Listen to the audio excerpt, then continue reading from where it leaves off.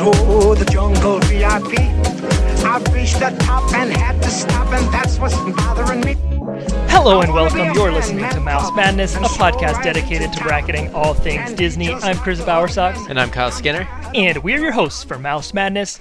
Each episode will focus on a single Disney topic, generate a bracket, and debate our way through the madness to figure out who or what is truly the best. Follow us and play along on Twitter at Mouse Madness Pod, or send us an email at mousemadnesspodcast@gmail.com. Kyle, we're back with episode 30. Dirty 30 in the house. Dirty 30, and to celebrate, we are talking Best Pixar Short, which is great because this is a really accessible topic for everybody. And to really kick off the spirits here, we invited back Callie to the podcast, who helped us pick our Best Pixar Movie bracket. Welcome back, Callie. Thank you for having me. I'm excited. Once again, dove straight into the Pixar content, and thanks to Disney Plus, it was a breeze. All right, well, before we go any further, let's talk about our spoonfuls of sugar. Kyle, what do you have today? Today I went a little simple. I decided to break out the old gin and juice, a little bit of gin and a little bit of orange juice, and I'm calling it the Tin and Juice. Chris. Oh. Yeah, Tin Toy. I got Shout it. out. That took me a second, but I got it. Shout out Scary Baby. All right, Chris, what are you drinking? Well, the virus once again tipped my hand and had to use what I got. And all I got was stuff to make a Adios Mother Gothel. I don't have any mixers in my house, except Domino's messed up my order last week and gave me a Sprite instead of a Diet Coke. So I whipped up this little beauty inside my new Mary Poppins mug, which I'm still loving. The only problem is you can't see the blue in the AMG, so kind of a shame. Yeah, Callie, that's a bummer. what are you sipping on? All right, I don't have a punny title for this, but I think it's a margarita, but no lime. I just had a lemon and a grapefruit, so I squeezed those in there instead. So Corona, once again, making us get creative with our cocktails. Okay, we have our spoonful of sugars in hand, and it is time to talk a little Pixar shorts. So before we dive into announcing the demo and announcing the bracket, there's a couple notes about this category. So these are Pixar original shorts, and they're going to be delivered as such. So these aren't shorts that exist from any other Pixar entity. They exist in their own world. So you're not going to see Jack Jack Attack on this. You're not going to see Mike's New Car on here.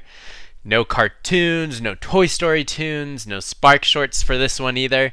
Spark shorts will be a great one to dive in at a later time, but this is strictly just Pixar original shorts. You can kind of find the distinction if you want, if you just Google it and check out the Wikipedia link. But what's good for you is that all of these are on Disney Plus. So if you haven't seen any of them, if you haven't seen them in a super long time like I hadn't, highly suggest that you go back and watch all of these shorts. They range from anywhere from 2 minutes to 7-8 minutes long, so it's not that heavy of a lift. So head back, watch it for an hour. It's a super fun binge experience. So do that before you listen to this so that you have the full context of what we're talking about.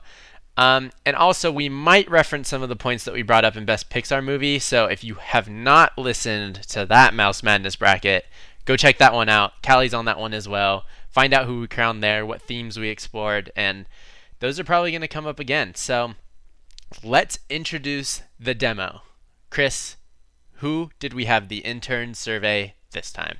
Every good bracket needs a good demo, and this one is an all-time Disneyland classic demographic. A couple episodes ago, we did people holding balloons on Main Street for an Instagram picture. That's a new thing, right? That wasn't around only like 5 years ago, but this one's been around as long as Disneyland has existed.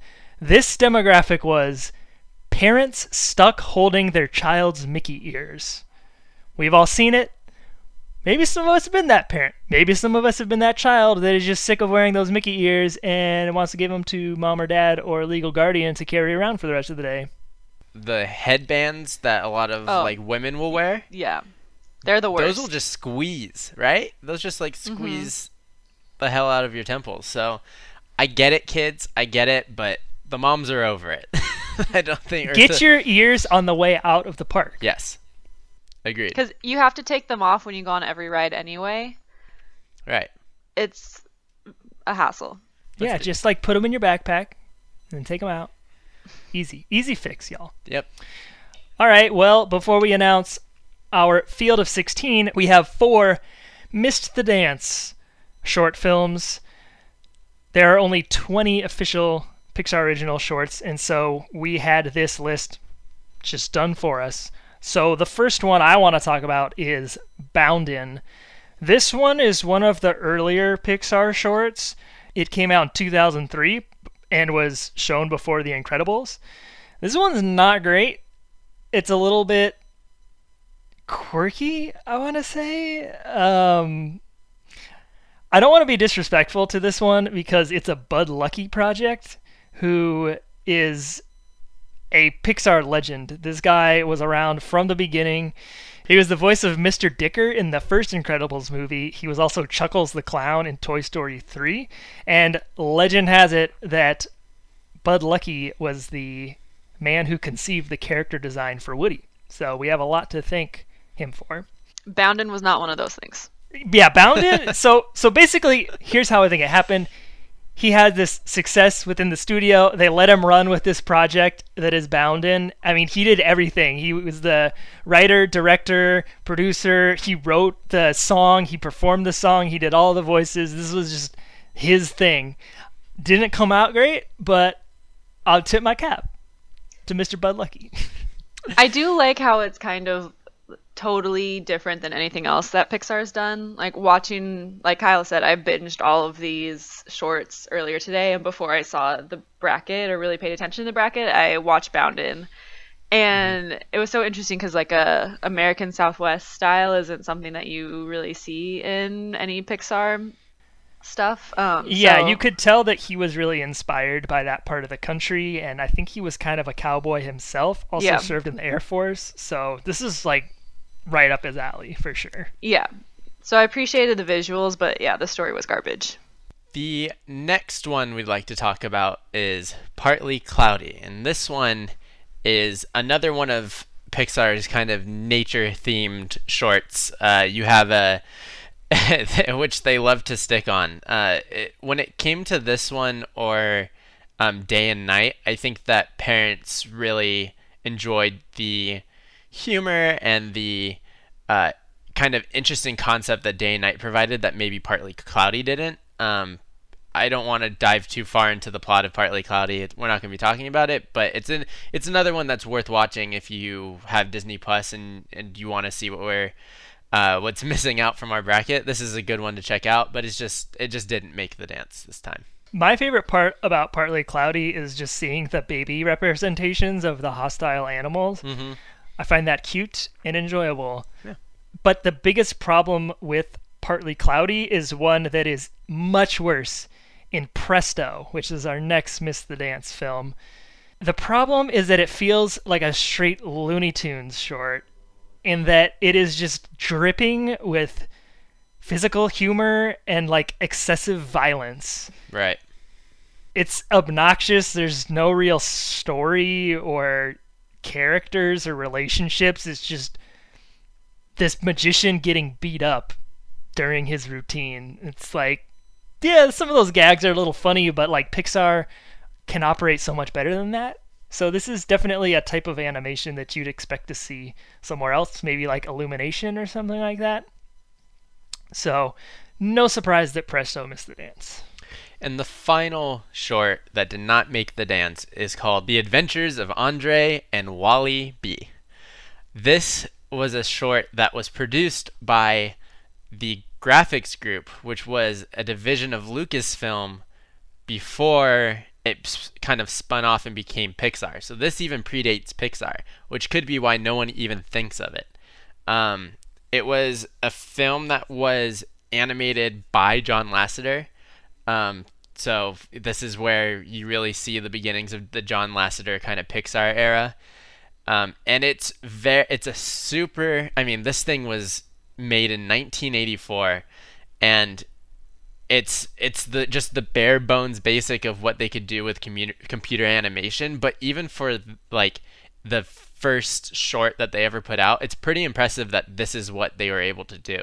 Now, it doesn't hold up to today in any light. It's kind of boring and weird, but it's definitely, like, from a historical context, it's definitely something to go check out. I highly recommend. All right, well, that leaves us with 16 Pixar original short films that make up our bracket. Let's announce the field. Cue the dramatic music, please. Kyle, start us off. Sometimes you need to overcome your fear to find out what your true talent is. Coming in at the number 1 seed, it's Piper. Will this short film sink early? Coming in at number 2, Lava. Don't be a bully, or you just might lose your clothes. Coming in at number 3, it's For the Birds. I guess the sun never sets on the Pixar empire. Coming in at number 4, Day and Night.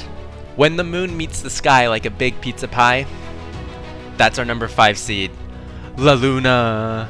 This short film's No Bark, All Bite. Coming in at number 6, Bow. If you're living alone during this pandemic, this is the short for you. Coming in at number 7 is Jerry's Game. This one's got no chance. Coming in at number 8, it's Knick Knack. We're gonna say the word right off the top. This short is literally iconic. Coming in at number 9, it's Lexo Jr. Bert from Mary Poppins could never. Coming in at number 10, One Man Band. Watch out for that baby. Coming in at number 11, it's Tin Toy. An actual parent in a Pixar movie. Coming in at number 12, Sanjay's Super Team. In a world of black and white, you can sometimes have red and blue. Coming in at number 13, it's the Blue Umbrella. Y'all better hide your footballs, hide your toys, cause Lou is coming in at the number 14 seed. Think Space Jam, but Pixar. Coming in at number 15, it's Lifted. That's a clown matchup, bro. Coming in at number 16, Red's Dream. Man, those are awful. Okay, Callie, how do you like this field? You got any early favorites here? Yeah, I'm a little surprised that Lava is so high.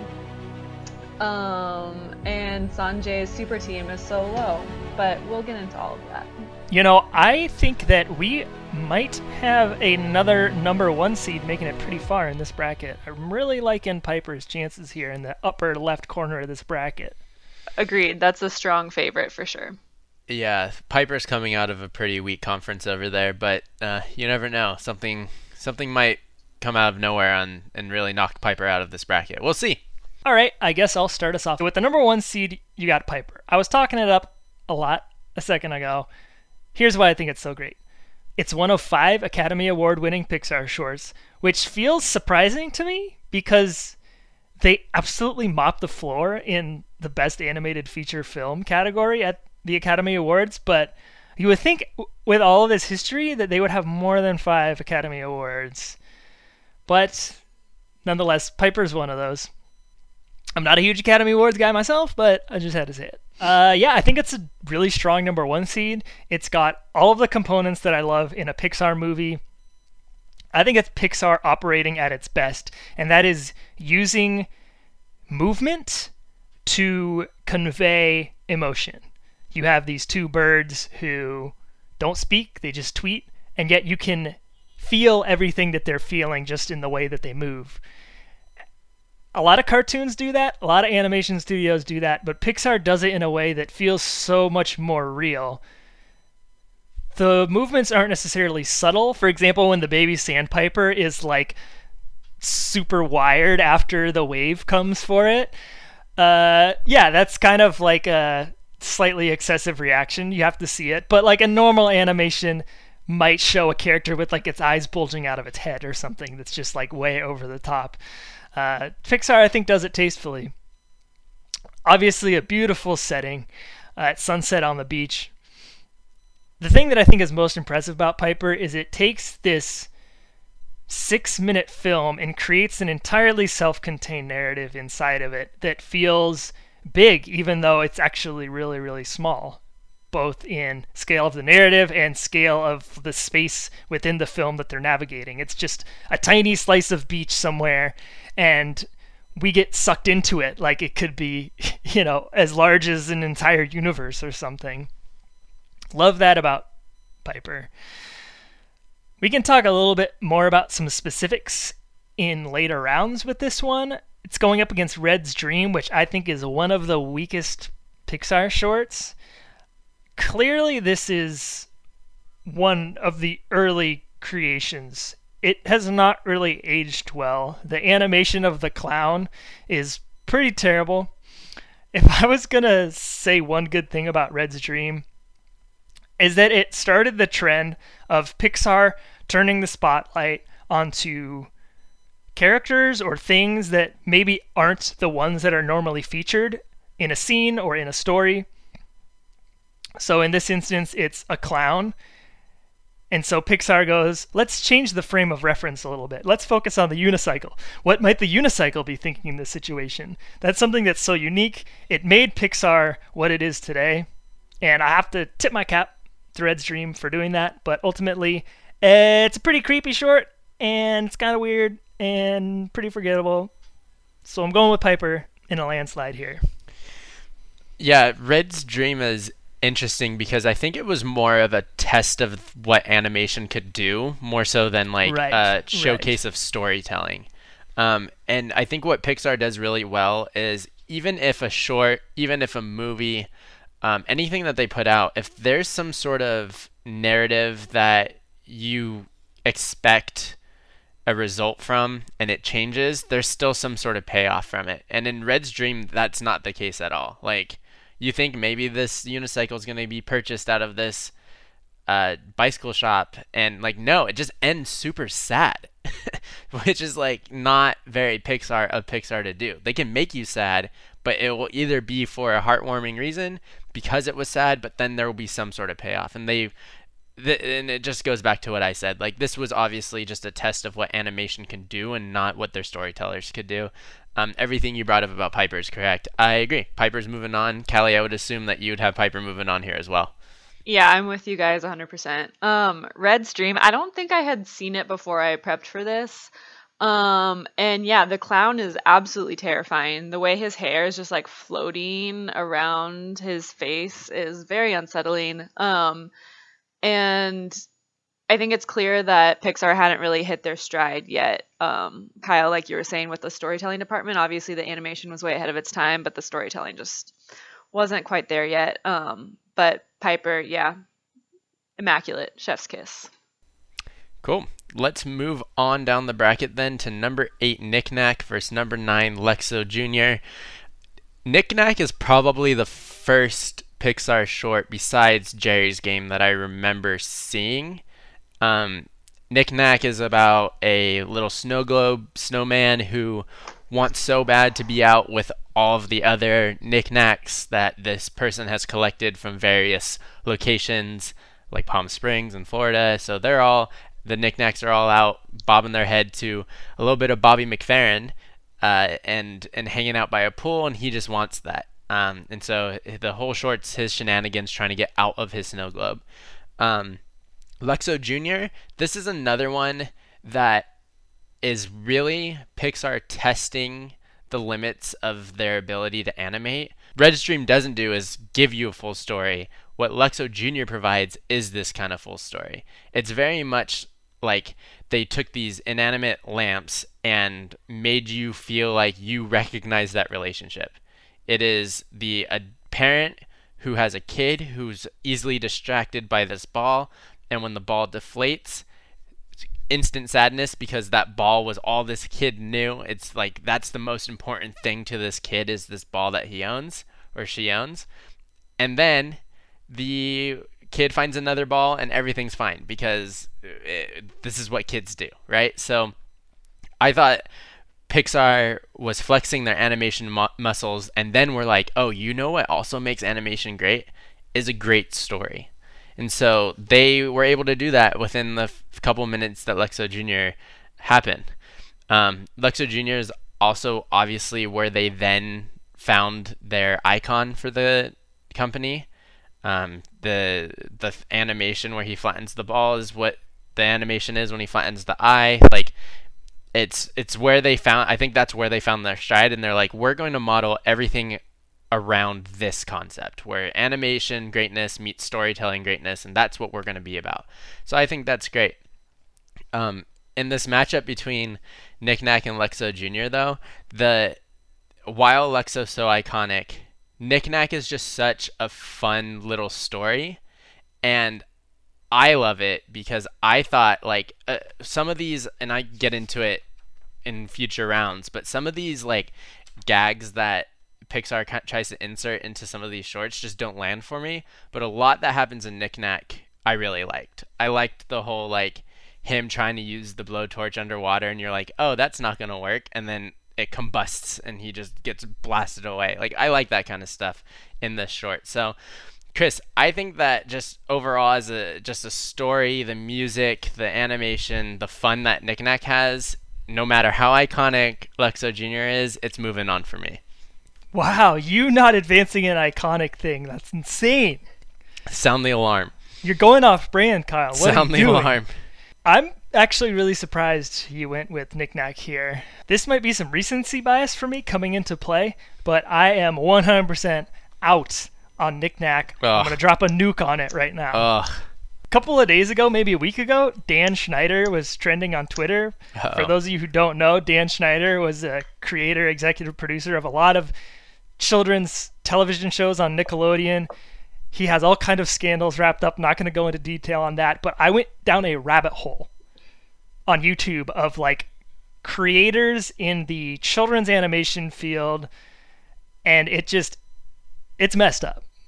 I don't know if you ever heard of a man named John Kricfalusi who created Ren and Stimpy. This is Weinstein level stuff. I would argue that it's worse than Weinstein stuff. And so it's all fresh in my mind. So when I went back to watch Nick Nack, when we decided we were going to do this topic, I just could not stop thinking about the attitudes of so many animators during the time that this movie was probably created. Mm-hmm. You said that you interpret Nick Nack as like a toy wanting to go hang out with all the other toys. I interpret it as a snowman who wanted to go hook up with the bikini toy, and then who later wanted to go hook up with the mermaid toy. And I was just like picturing this short film, Nick Nack, premiering at the 1989 SIGGRAPH in Boston, and just having this huge room full of white dudes see the like sexy bikini toy and being like, yeah, and then just finding it hilarious that this snowman is trying so hard to like get with this girl toy in a bikini. My skin was crawling as I was watching this, and I was just like, dude, I'm out on Nick Nack. I know that might not necessarily be the case, but that's just like the interpretation I drew from Nick Nack. So I guess we're going to have to throw it to Callie to see what she thinks. Yeah, so Chris, I kind of had the same feeling, and we might touch on this again when we talk about Day and Night, but it just, it felt weird, honestly. And like Kyle was saying, I appreciate the gags where he's like throwing his igloo at the side of the glass and like pulling out a whole pyramid of dynamite to blow up his little igloo. Like, where is he finding all of this stuff? But I think the fact that Luxo Jr. is able to convey the story it did, and I'm pretty sure that Luxo Jr. is one of the shorter of the shorts. I think it's only like 2.5 minutes long. And so the fact that it's able to pack a whole story where you totally understand from start to finish what's happening in that short of time, I think is pretty incredible. So yeah, it's Luxo Jr. for me. Nick Nack's out. Adios, Nick Nack. Kyle, do you have anything to say about that? No, I get it. I totally get it. It's actually the issue that you brought up is the exact issue that I have with the next one. So let's dive in. All right, let's get right into it. This one is really tough for me, actually. Like you said, Day and Night has a similar issue where around the midpoint of the short, you have the Day character revealing a girl in a bikini sunbathing, and the Night character like he like rubs his eyebrows like he's gonna go like talk to her or something, and then she's gone, and then the day reveals like a swimming pool full of bikini girls, and then the night character howls like a wolf. This movie is not that old. This short came out in 2010, before Toy Story 3, so yeah, I guess we've come a long way in 10 years, but it's just kind of like watching Knick Knack and Day and Night back to back. I'm just kind of like, ew. There's also a urination joke at the beginning with the waterfall. Okay, I appreciated that one. But I appreciated that. There's also a very subtle butt crack joke with the fence where the cows are hanging out. I am not above a toilet joke. One of my favorite types of humor, as I've said before on this podcast. But so yeah, that is definitely a huge issue for me with Day and Night. The thing that I do like about this short is that it plays with sound in a way that no other Pixar shorts or movies play with sound. Pixar is known for its visual storytelling, but in this short, it features so much rich sound. I would highly recommend you all go back and watch this one with some nice headphones in or some AirPods or something like that. Really cool during the fight sequence to hear all of the sounds switching back and forth from a sound that might happen during the day to a sound that might happen in the night. Going back and forth. It's really, really cool. So that's probably my favorite part about it. The messaging's good. Like, it says something like, we're very different, but if you embrace the differences in each other, you'll find that we're actually all the same underneath. And that's great. It's a little bit on the nose, and ultimately it's a little bit high concept for me. This short is definitely, I think, representative of that later Pixar storytelling where they kind of go a little bit abstract with some of the concepts and sacrifice some of the story elements to create a stronger lesson or a theme. So it kind of misses the mark for me a little bit with that one. It's going up against Blue Umbrella, which I had not seen actually before we started researching this. It was shown in 2013 before Monsters University, a movie I did not watch in theaters, so missed Blue Umbrella. And man, I don't like either one of these shorts. The first minute of Blue Umbrella feels like it's a commercial for a new antidepressant, where there's like all of the black umbrellas walking down the street, and then like the blue one pops up, and it's really sad, and then like it becomes happy. And then there's like a generic quirky indie song going along with it. It does not feel very Pixar to me. It feels like it lacks direction a little bit.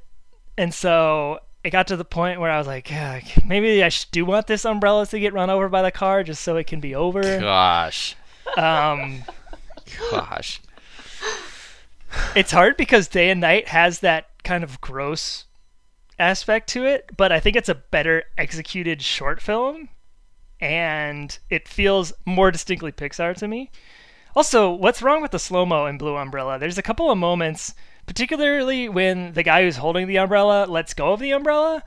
It's like instead of animating in slow-mo, they just like slow down the frame rate of the movie, and it looks like really bad. Yeah. So, again, tough matchup. I think I'm going to go with Day and Night still, with an asterisk, I guess.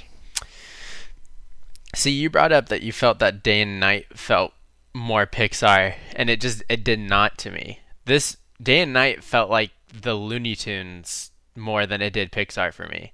Just from the character design of Day and Night themselves, to the gags that were happening, it just felt very not Pixar. And I'm with you. There's a lot of like the peeing reference is super funny. I loved that. I just like there's just so much in it that I got bored partway through with this one. I just felt like it wasn't very Pixar. The sunbathing girls part felt like not only was it wrong the first time, they went back and did it again. Right? They did it like 3 times. Yeah. It was just like, oh gosh, this is like cringeworthy. This hurts. And then doesn't he get the sunbathing girl in the end too? That's like his prize. Yeah, that's right. He's so excited that he's the great. daytime, so he could go. So not only was I checking out, that part happened, and I was like, God, I just can't. I need this to be done. With Blue Umbrella, like, okay, I get it. I get it. It once you said it, yes, it does seem like an antidepressant like commercial, for sure. But what makes this so much more Pixar is what we've already been talking about so much. It's the personification of these inanimate objects and like finding the faces in all of these everyday items. And somebody that lives in a major city like New York, when I was watching this, I was like, wow, this is a Chris short right here. Like, is he going to walk to CVS to get another Elsa drink and be like, oh, look, the thing's smiling at me. The crosswalk's smiling at me. Like, the blue umbrella. It's not smiling at me. It's spitting at me. I thought it was super charming. I thought it was super cute. It's such a cute little love story. There's heroes in it. I mean, the traffic sign commits suicide to save this umbrella's life and gets ran over, like dives into the middle of the street. The part where you think that the umbrella's like dead, the morbid like carcass of the umbrella lying on the storm drain and the storm drain's mouth, and then the mouth trying to like wake him up and push him up, and everyone's so sad. I was like, this is so dark. Oh my gosh. But once again, Pixar shows up with the payoff, and obviously it was super predictable. Like, here comes the red umbrella, and they're gonna go on a date. Like, that was obvious. But in this matchup, like, I just could not stand day and night. I'm moving blue umbrella on. Callie, we're going back to you. Yeah, Kyle, I think I'm with you on this one. Day and night, while I appreciated the different approach to the animation, it was just like, it felt so out of left field for Pixar. And Blue Umbrella, like when I first started it, I was like, is this a live shot of a rainy city right now? The animation ability in that short, I think it really kind of went on to show what they're able to do. And Piper is another great example of that, where it just feels so lifelike. And yeah, clearly Pixar loves animating inanimate objects, but I think for this one, Blue Umbrella is the winner. Let's move on down to the next matchup. It's number 5, La Luna versus number 12, Sanjay's Super Team. So La Luna was a really pleasant surprise. I hadn't seen it until not this bracket, but maybe just a couple months ago. I didn't have any idea what it was about, and it was really creative. I thought that was an awesome little story. I thought that the kind of how they emphasized generational differences between like how dad wants things done and how grandpa wants things done, and how there's tension there, but the son just wants to be like his elders, right? He just wants to be like the guys of this family. I think that's super relatable for some people. It was really super interesting concept. Like, who came up with this idea that like this family is the keeper of the moon, essentially, right? Like, it was just such a creative concept.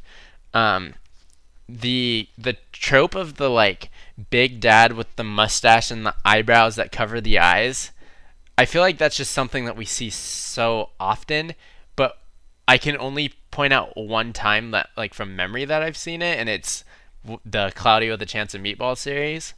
Like, Homeboy's dad is that exact character. He literally looks just like him.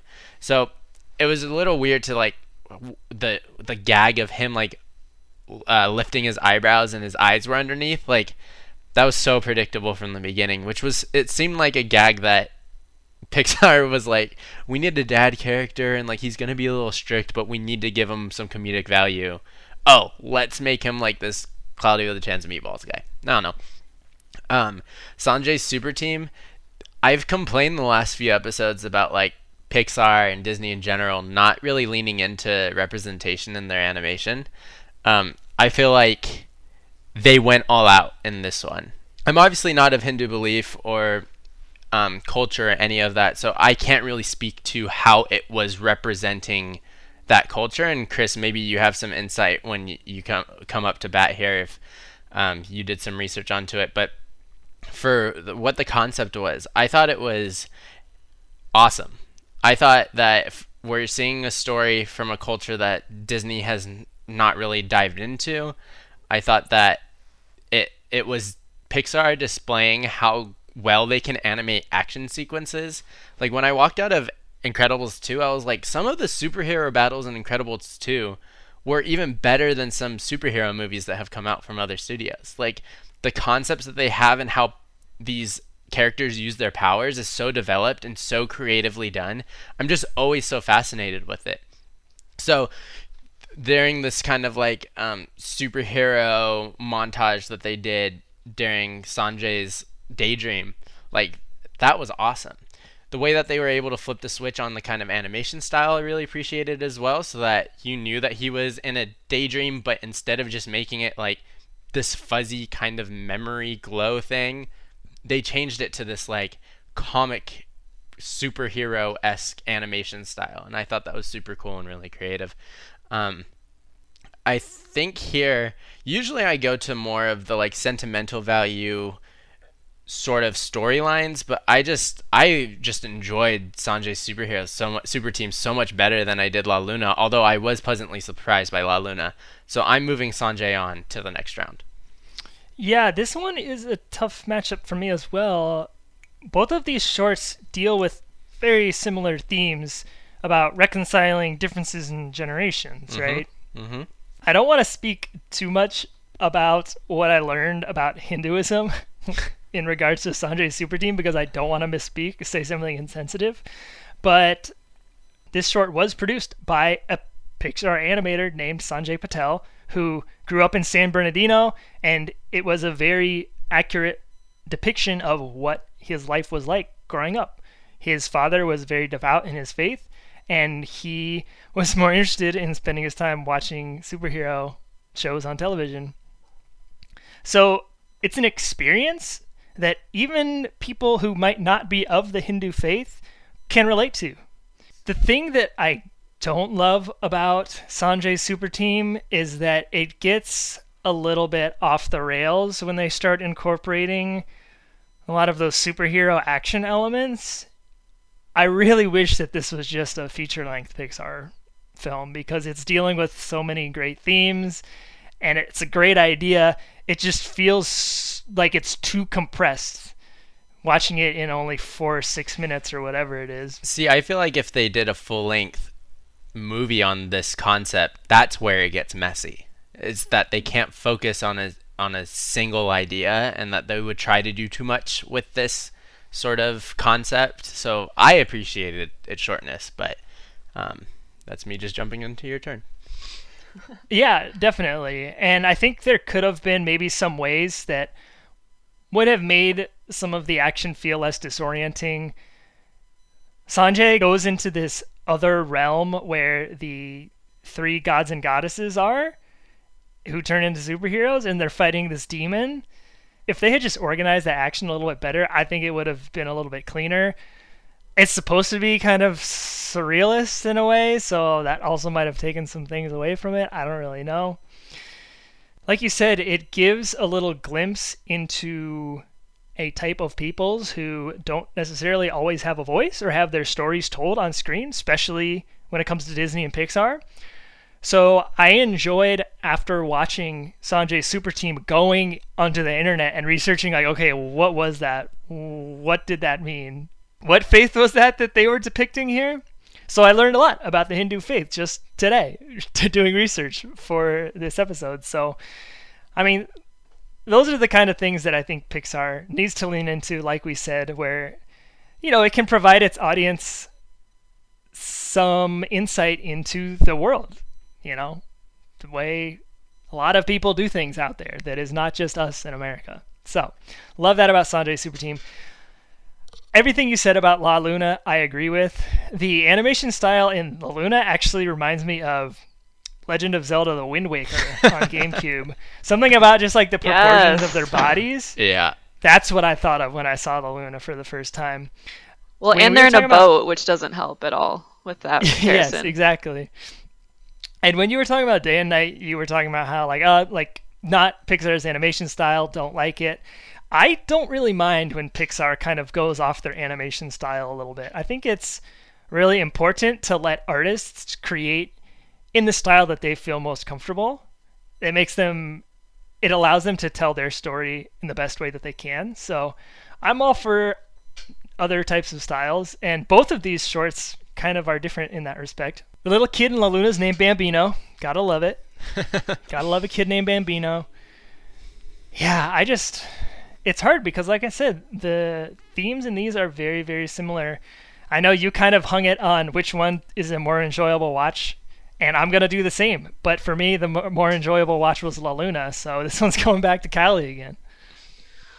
All right, so this is probably one of the harder matchups for me, just looking at this bracket.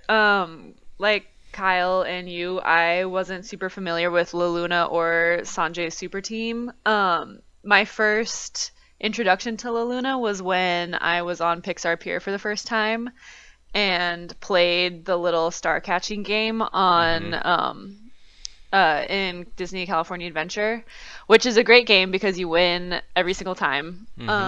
So that was my first introduction to that, and then obviously I went and watched the short shortly after I was in the parks, and then I just watched Sanjay's Super Team in preparation for this, and I was pretty blown away. So kind of like Chris was mentioning, Sanjay Patel is or he was the one that produced that short, and I in high school was a TA for I think it was like a world history class, and the teacher had this book right next to the little desk that I would sit at, and it was one of his books. So it was and I'm probably going to butcher this, Ramayana Divine Loophole. And so he wrote this children's book about this kind of Hindu saga of Ramayana and his life, and the art in it is amazing. It's kind of like that pop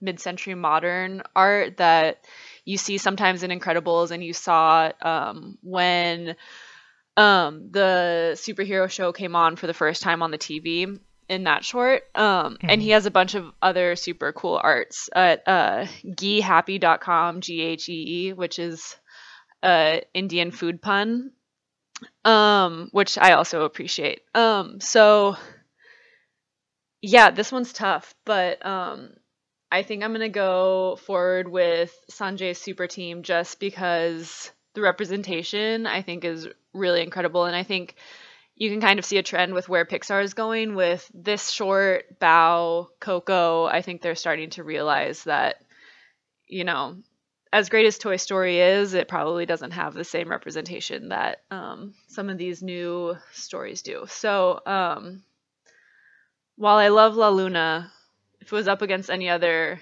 short for me, it would probably move on. But Sanjay's Super Team is my pick for this one. All right, so we're moving Sanjay's Super Team on to the next round. Okay, let's hop over to the other side of the bracket. We've got number 2 Lava versus number 15 Lifted. Callie said it at the beginning of the episode. How is Lava number 2 here? I didn't realize that this was a short people liked. I saw it the first time in theater, and I was like, it was kind of weird. And then I never watched it again. I would see it on Disney Plus as I was just like flipping through Pixar stuff, and I would be like, ew, this is that weird volcano short. So it's surprising to me that it made it all the way to number 2. Kyle, let's talk a little bit about volcanoes. Please. When I rewatched Lava, the first thing I thought was I didn't realize that volcanoes can sink. Don't mountains grow over time, like because of tectonic plates? Right. But that is not the case for volcanoes. No. Volcanoes actually do rise from the ocean and then sink back into them. Yes. And then when they're big volcanoes above the ocean, there's like a coral reef that forms around them, and it creates a landform called an atoll, and then the volcano sinks back into the ocean, and then there's like a ring that stays there around where the volcano used to be. Yeah, it's a love story and a science project all in one I'm short. smarter about volcanoes after watching Lava. I will say it's a great geography lesson, the short. Yeah? And they managed to fit extinct in a song. How does that happen? That being said, there are way too many words in Lava. The thing I love about Pixar shorts is that traditionally there is no speaking. You just have to rely on your imagination and your skills as a film viewer to draw emotion and relationships in the story from these things. And Lava just adds a song that tells the story to you audibly, and I think it kind of loses some of that Pixar magic when it does that. The song's fine. It's all right. I don't really have anything against it. But it just doesn't really gel with the Pixar way, in my opinion.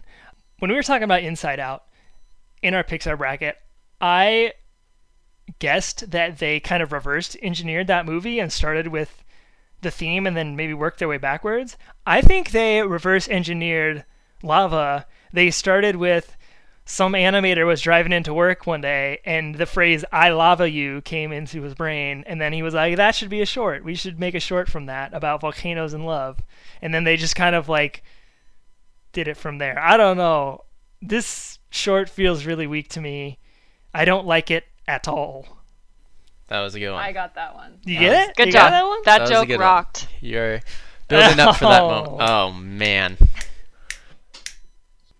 On the other hand, you've got Lifted, which I don't think is necessarily a great short.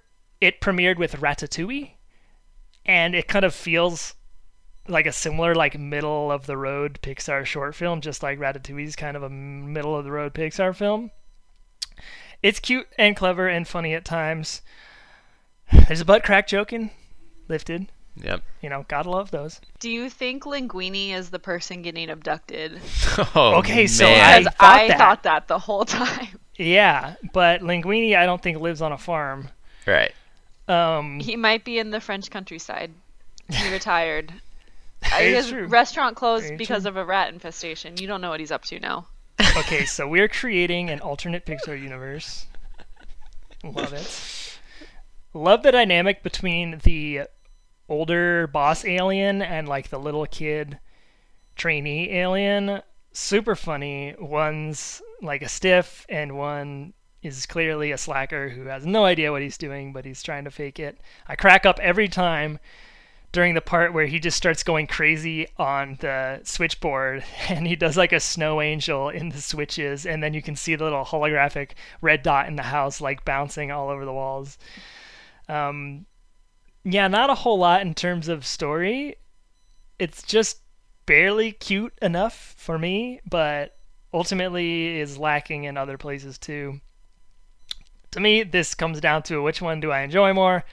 I don't really enjoy Lava at all, and I enjoy Lifted a little bit. So I'm going Lifted here over Lava. I agree with you. I don't know that I would put Lava at number 2. I'm not a big fan of not only the short, but of the song. The song feels super drawn out, and we could have just made the short a quick 3 minutes and said, let's get out of here. Thing for me, Chris, is I do not like Lifted at all. I was not a fan. I sat there and was just like, this is just, maybe it's that I have a fairly low tolerance for slapstickiness in these bursts, and in the short, which isn't necessarily super short, almost every bit of comedic value comes from the slapstickiness all the way to the end. I mean, it sets the tone when he's abducted and his head hit the wall, which I will say I appreciate. I thought that was funny because I was like, oh, he's going out the window. He's up into the spaceship. I had seen this before, but only the one time before this bracket. So it was kind of like seeing it brand new. And I did appreciate how long it took him to get through the tree. I thought that was really funny too. But the aliens were not my favorite. They literally look like Space Jam aliens, and it just I just got more of like the warm Pixar feeling from Lava than I did from Lifted. Lifted felt like they had some jokes and they threw them in, like, here's a list of gags that we pulled off the floor. Let's find characters to make it happen. Oh, aliens abducting this guy. The spaceship crashing on the guy at the very end, like, I was get out. Just blast off already, okay? That's it. That's how I was reacting the entire time.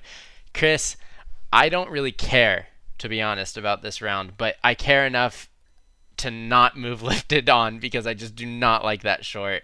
Lava's moving on for me. Callie, you are here to decide. Yeah, so this one, I'm kind of with you, Kyle. I don't really care about this matchup at all. They're both kind of like in my eyes. The first time I saw Lava was when I was at Disneyland with my mom, and I think we had run out of things to do. I think it was our third day, final day in the park, and we were walking around Tomorrowland, and they were showing 3 shorts at the theater, the screening theater that they have in Tomorrowland. And Lava was one of those, and I remember being like, what the hell did I just watch? Like, I'm so confused. I think the song is kind of a cheap imitation of a that Hawaiian singer Israel. I'm not even gonna attempt to pronounce his last name. Yeah. But it was kind of in that same vein, and the male volcano might have had a resemblance to him a little bit. It also seemed weird that the male volcano was just like literally a rock coming out of the ocean, and then the female volcano was like fully formed, had he hair. Was an old man who got old, with this crusty young lava man. girl. He also looked like Jabba the Hutt. Yes. But I'm still gonna move it on because I don't know. Lifted wasn't not my favorite. I like you were saying, enjoyed one bit of slapstick, but that was about it, and I felt like they relied on that a little too much. Butt crack joke, great as always, but this one, I guess Lava's going to move on just because it's paired up against this one. I think if it was up against anything else, I would move that one on compared to Lava, but here we are. Let's move on down to number 7, Jerry's Game, versus number 10, One Man Band. I remember seeing One Man Band, but I forgot how it ended, and it was such a rewarding ending. That was so funny. I was like, we've seen it before, this one-man band thing. I couldn't remember if it was just like him having issues with like his instruments, and that was gonna, and like he was trying to get this girl to give him the coin and she was gonna tease him about it. I forgot totally about like the dueling musician aspect, which I really, really like. I love anything musical besides Lava because that song puts me to sleep. So this like dueling one-man band thing was super awesome. I loved that. The little girl and how sassy she is when when her coin goes down the drain and she grabs that the violin, and the whole scene where she's like not playing it but then like adjusting it and then it's still not there and she adjusts it again was so great. I thought that was so funny. So this was a really like rewarding watch for me because I had expectations that were just not what this short was. Thing about it though is it went up against Jerry's Game, which I think is such a creative concept. This one premiered before Bugs Life, and this is actually, besides Knick Knack, is like, I remember watching, so when DVDs first became a thing, they included Jerry's Game as a bonus feature on the Bugs Life DVD. And I remember watching Jerry's Game so many times and not finishing Bugs Life, just watching Jerry's Game because it was so funny. How dare to me. you? I mean, Bugs Life, I've said it on the pod before. I went back and watched it, and it's hilarious, and it's great. But Jerry's Game, like, to think of this concept of this lonely guy who just wants to play chess in the park and creates these 2 different personalities, right? And we could dive into, like, what this actually means if we wanted to, but, like, he creates these 2 different personalities, and the twist at the end and how he ends up winning the game is just, I think it's such like an old man move. Like, it's something that you expect like your grandpa to pull on you, right? Like, it's very relatable in that sense. And when he pulls the trick and that stupid smile he has on his face cracks me up every single time. It's just such a wholesome short all around, right? Fun fact, Jerry is in Toy Story 2. He fixes Woody.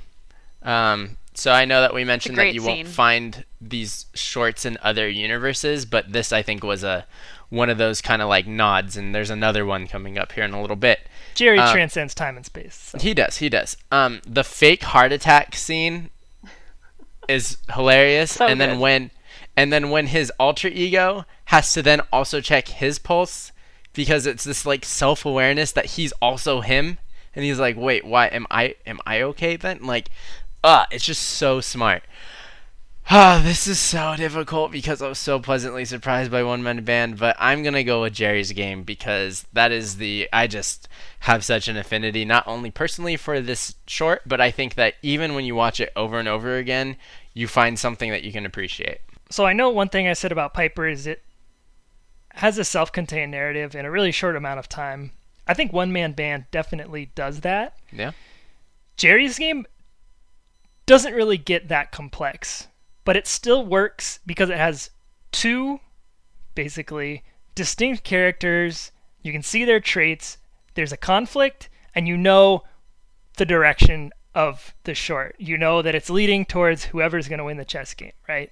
So just because they're not going anywhere or doing anything, it's fine. You're able to stay engaged in the short, and the character is so funny and so charming that you're engaged the whole time. When I saw this bracket, I was like, it's Jerry's Game. Man, it's Jerry's Game, no questions asked. And as I was typing in this matchup, I put in One Man Band up against it, and I was like, dang it. I feel like I remember really liking One Man Band, though. So I went back and watched it, and everything that you said is true. It is so good and so funny. All of the characters so distinct, so well designed. You have the percussionist one-man band who has the drums and the trumpets and the cymbals, and he's like a burlier guy who is a little bit more boisterous and aggressive in his personality. And then you have like the tall, slender guy who's a little bit more calculated, a little more devious looking, and he's got the strings because those are more elegant instruments that require a little bit more technical skill to be proficient in. So it's really just perfect in so many ways. And like you said, that little girl playing the violin is just hilarious. The cello placement of my strings guy is a little interesting.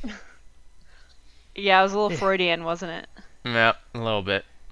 I've said on this podcast before that I really like when action is derived from characterizations, and One Man Band does this perfectly. You have these two greedy, rude performers, and their greediness causes this little girl to lose her coin. It's not just like a thing that suddenly happens.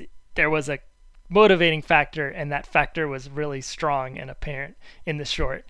And so that obviously builds in the course of the short, and it climaxes with the little girl being extremely resourceful and grabbing the violin and playing it and getting all the money, and then she's so quick and witty that she throws the coins into the fountain and takes the rest of the money herself. I don't know. I'm just going to have to go with the gut test here. I think I like One Man Band better.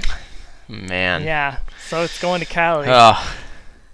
This one's another really hard matchup. And I'm honestly surprised that both of these are so close to the middle, because I do consider them both really good ones. And Kyle, piggybacking off of what you said, Jerry's Game is one of the first shorts that I remember watching with the movie. That and Luxo Jr. I feel like just like stick out in my mind for some reason. So Jerry's Game, you guys know I'm a sucker for old men. I think they're adorable. That Are you? Not like that. Like just old people in general. I think they're adorable. I think we need to spend more time with old folks because they have a lot to teach us.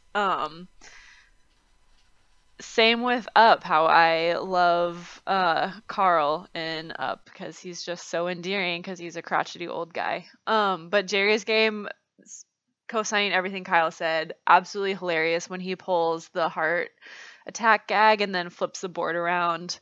Anytime there's a denture gag in there, I'm all for it. I will watch that lady trying to blow out her birthday cake and then her dentures fall out at least once a week, probably. I love that stuff.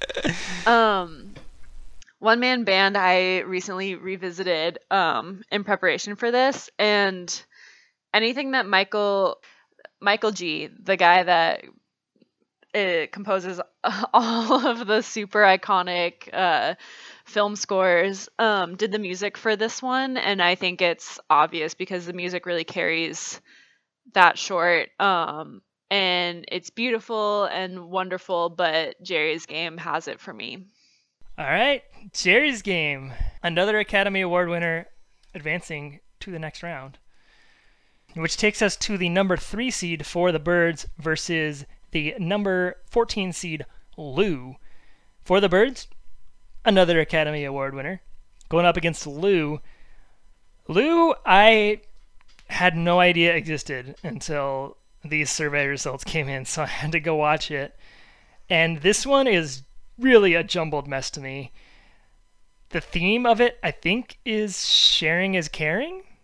It's about a pile of junk in a lost and found box named Lou, teaching a bully a life lesson that is share your things. And then by the end of the movie, the Lou character just disappears and then you never see him again. And you think that there's going to be some relationship between Lou and the bully, maybe, but then it's just the bully at the end by himself, and then he makes friends with some other kids on the playground. This thing just felt really thrown together, and it's cute, I guess, in its messaging, but it's really not focused enough for me to be a good Pixar short. Going up against For the Birds, as I mentioned, Academy Award winner, does such a good job showing the characters of the birds. They're all identical, little tiny birdies, all making exactly the same sound, and yet they have distinct personalities. If you pause For the Birds after the little birds are mimicking the big bird's sound, the big bird makes one more honking sound, and then there's a brief reaction shot of 4 little birdies on the wire. And if you pause it right there, you can see that each one has a different expression on their face, that it is a quick insight into who each of those little birds are. There's like a scared one who's got his nose up like he's really snobby, one who's like mad, and then one who's just like confused what is going on. And so this is something I think that Pixar is an expert at. They really care about those small details that another animation studio might overlook. Additionally, you've got the no speaking aspect of it, where these birds are just communicating with each other in a series of tweets and honks, and yet you feel like you know exactly what they're saying. When they're chanting, tweet, tweet, tweet, tweet, I die every single time. Yeah, it's like your brain hears the tweets and then is able to like translate it internally so that you know exactly what they're saying. It's great. Yeah, this one's definitely a no contest for me. It's definitely For the Birds over Lou. It's so funny because as we go through this, I just find that we are not Pixar short compatible at all, Chris. I don't. Are you kidding me right now? This matchup for me, dude, it's the battle of the bullies. You have the For the Birds, which is a story, not active revenge, but is a story of revenge. The birds got what was coming for them, right? They're making fun of this bird. In the end, they end up with the short stick. With Lou, it's like the story of resolution, like teaching this bully that this is not the way to treat others. You don't just take things. You don't push people down. Like you're supposed to. Sharing is caring is part of it, but I think it's just more of being a good and decent human being. And what I found so charming about Lou and creative was how like it's a concept that you see growing up. There's always a lost and found box. Maybe you contribute to it. I certainly did. And it's just a jumbled pile of many different pieces from many different people. Lou personifies all of those things into one that just wants to get back to the original owners and wants to make sure that this bully knows that like being nice, and you will be rewarded for being nice, and he is. Kids start playing with him at the very end, right? Like the little girl appreciates him for giving back her toy, and the boys want to play catch with him, and it's more than just like, don't bully, because if you do, bad things might happen to you, like the birds that get launched off the wire and then end up being humiliated. It's like, be kind to one another. Be somebody that others would want to be with, right? I thought that in Lou, the creativity of forming this like little human, this lost and found creature was super creative, as he's like running away from the bully and he keeps changing forms, and at one point he like becomes a human-esque figure and he's like reading a newspaper or something. I thought that was super funny. I really liked it. I think that this is two very similar situations in these stories to me, and I think that Lou just handles it a lot better. I think it's a much more well-rounded story and moral that comes out of it, and I just appreciate it a lot more than For the Birds. Not to say that For the Birds was not a good short film. I thought it was great. You just brought up, it won an Oscar.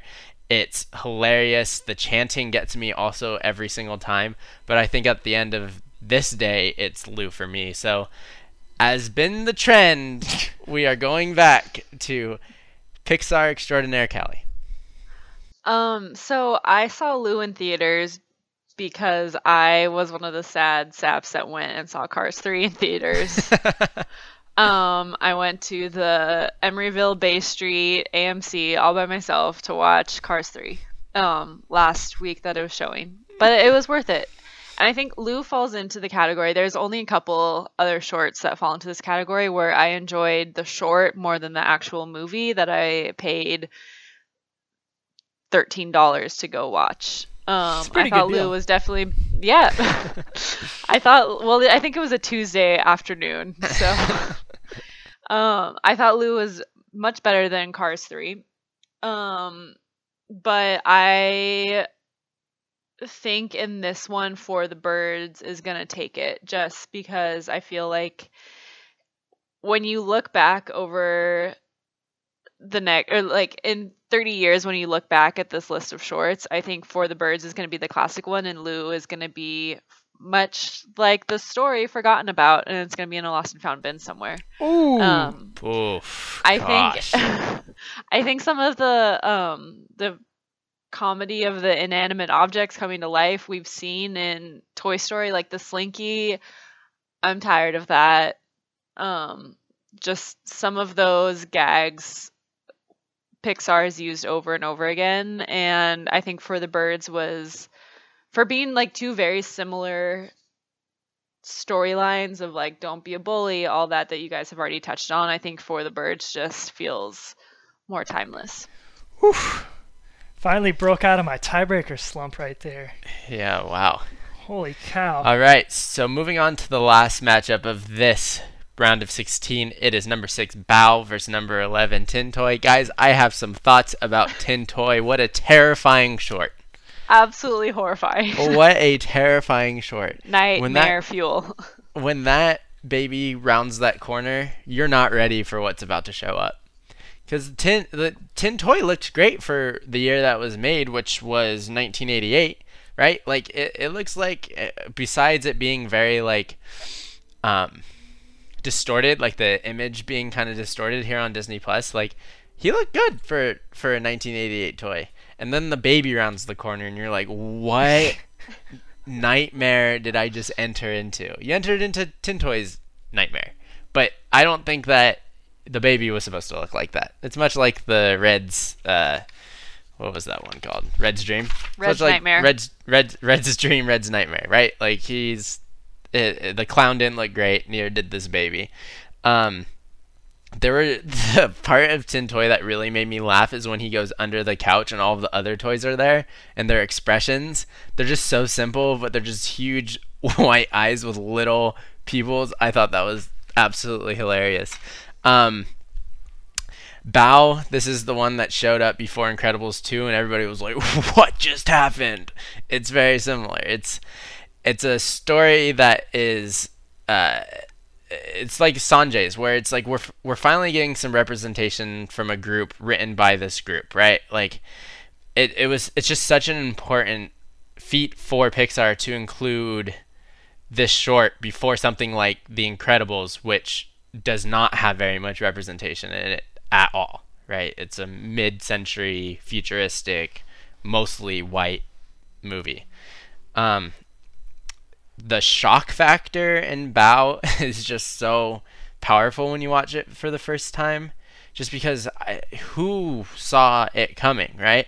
I think that it started getting a little ridiculous in some parts of it, where it was just like, okay, like we get it, like the dumpling is the Bao is the kid, and now like she's probably missing an actual kid, and that's what it turns out to be. And I think like for parents in the audience who may have been somebody like my parents' age, where like they have kids that had just gone off to college, this was probably super relatable and very like powerful for them. It was just very like, what did we just watch at the end of Bao for me? But I think that Bao's gonna take the cake for me here. I think that not only the representation, but you're getting new storytellers into the mix with the cast and crew that put this together. Tin Toy was another one where, like, even though it predates Toy Story, it's a similar theme that we see a lot in Pixar, especially with toys, and this definitely kicked it off. The Tin Toy Man was in Toy Story 4, right? He was in the little cave with all the other toys. Or in the antique shop with the Ricky Henderson bobblehead, and it's a cute short, but it's a simple story, while Bao really does a great job of telling a emotional path in many people's lives when they have kids. So for me, Bao's moving on past Tin Toy. Yeah, Kyle, so these are both Academy Award winners here going head to head. That's shocking to think about. It's crazy to think that anyone saw Tin Toy and was like, oh my give them an Oscar. God, yes. Yeah. It had to have just, it's one of those things where it's like, wow, this is so crazy that they animated this on a computer, right? Yeah. In 88. And so they're like, we got to give it the awards. Yeah.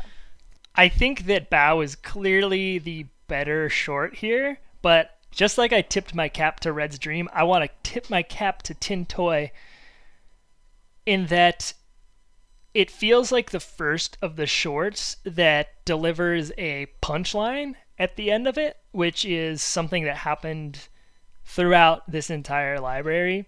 Tin Toy does it where all of the toys are running away from the baby. They don't want to be played with. The Tin Toy goes to play with the baby, and the baby just wants to play with the packaging. And it's kind of like a punchline of a joke where you go, oh, ha, ha, ha, ha.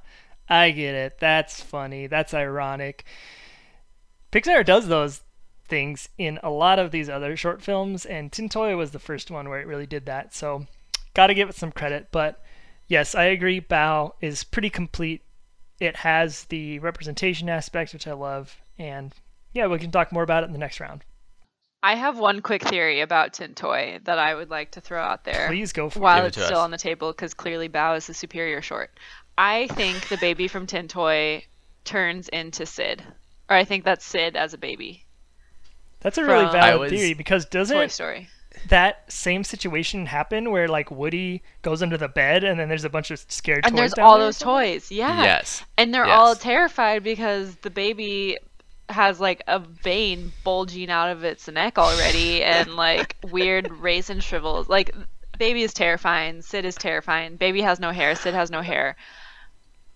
I think Sid is the baby. It's so funny. Speaking of the Bad Baby animation, I remember reading the Creativity Inc. book and hearing the stories about how like some animator brought their actual baby in and they animated it based on the baby. No. And I'm like, oh no. Okay, first of all, what an insult. Either A, someone had to be like, wow, this really looks like that baby. Or B, that is what that baby looked like and it's not great. I don't want to be an ugly baby shamer, but yikes. If any Pixar character was modeled after me, I would take great pride in that and tell everyone. But that is the one character that I would not tell a single person that it was modeled after me. All right, so that does it for our round of 16. That's going to conclude our episode today. Of course, before we go, we'd like to thank Callie for joining us again in the Pixar universe. Thank you for offering your insane, crazy fan conspiracy theories. Thanks for having me.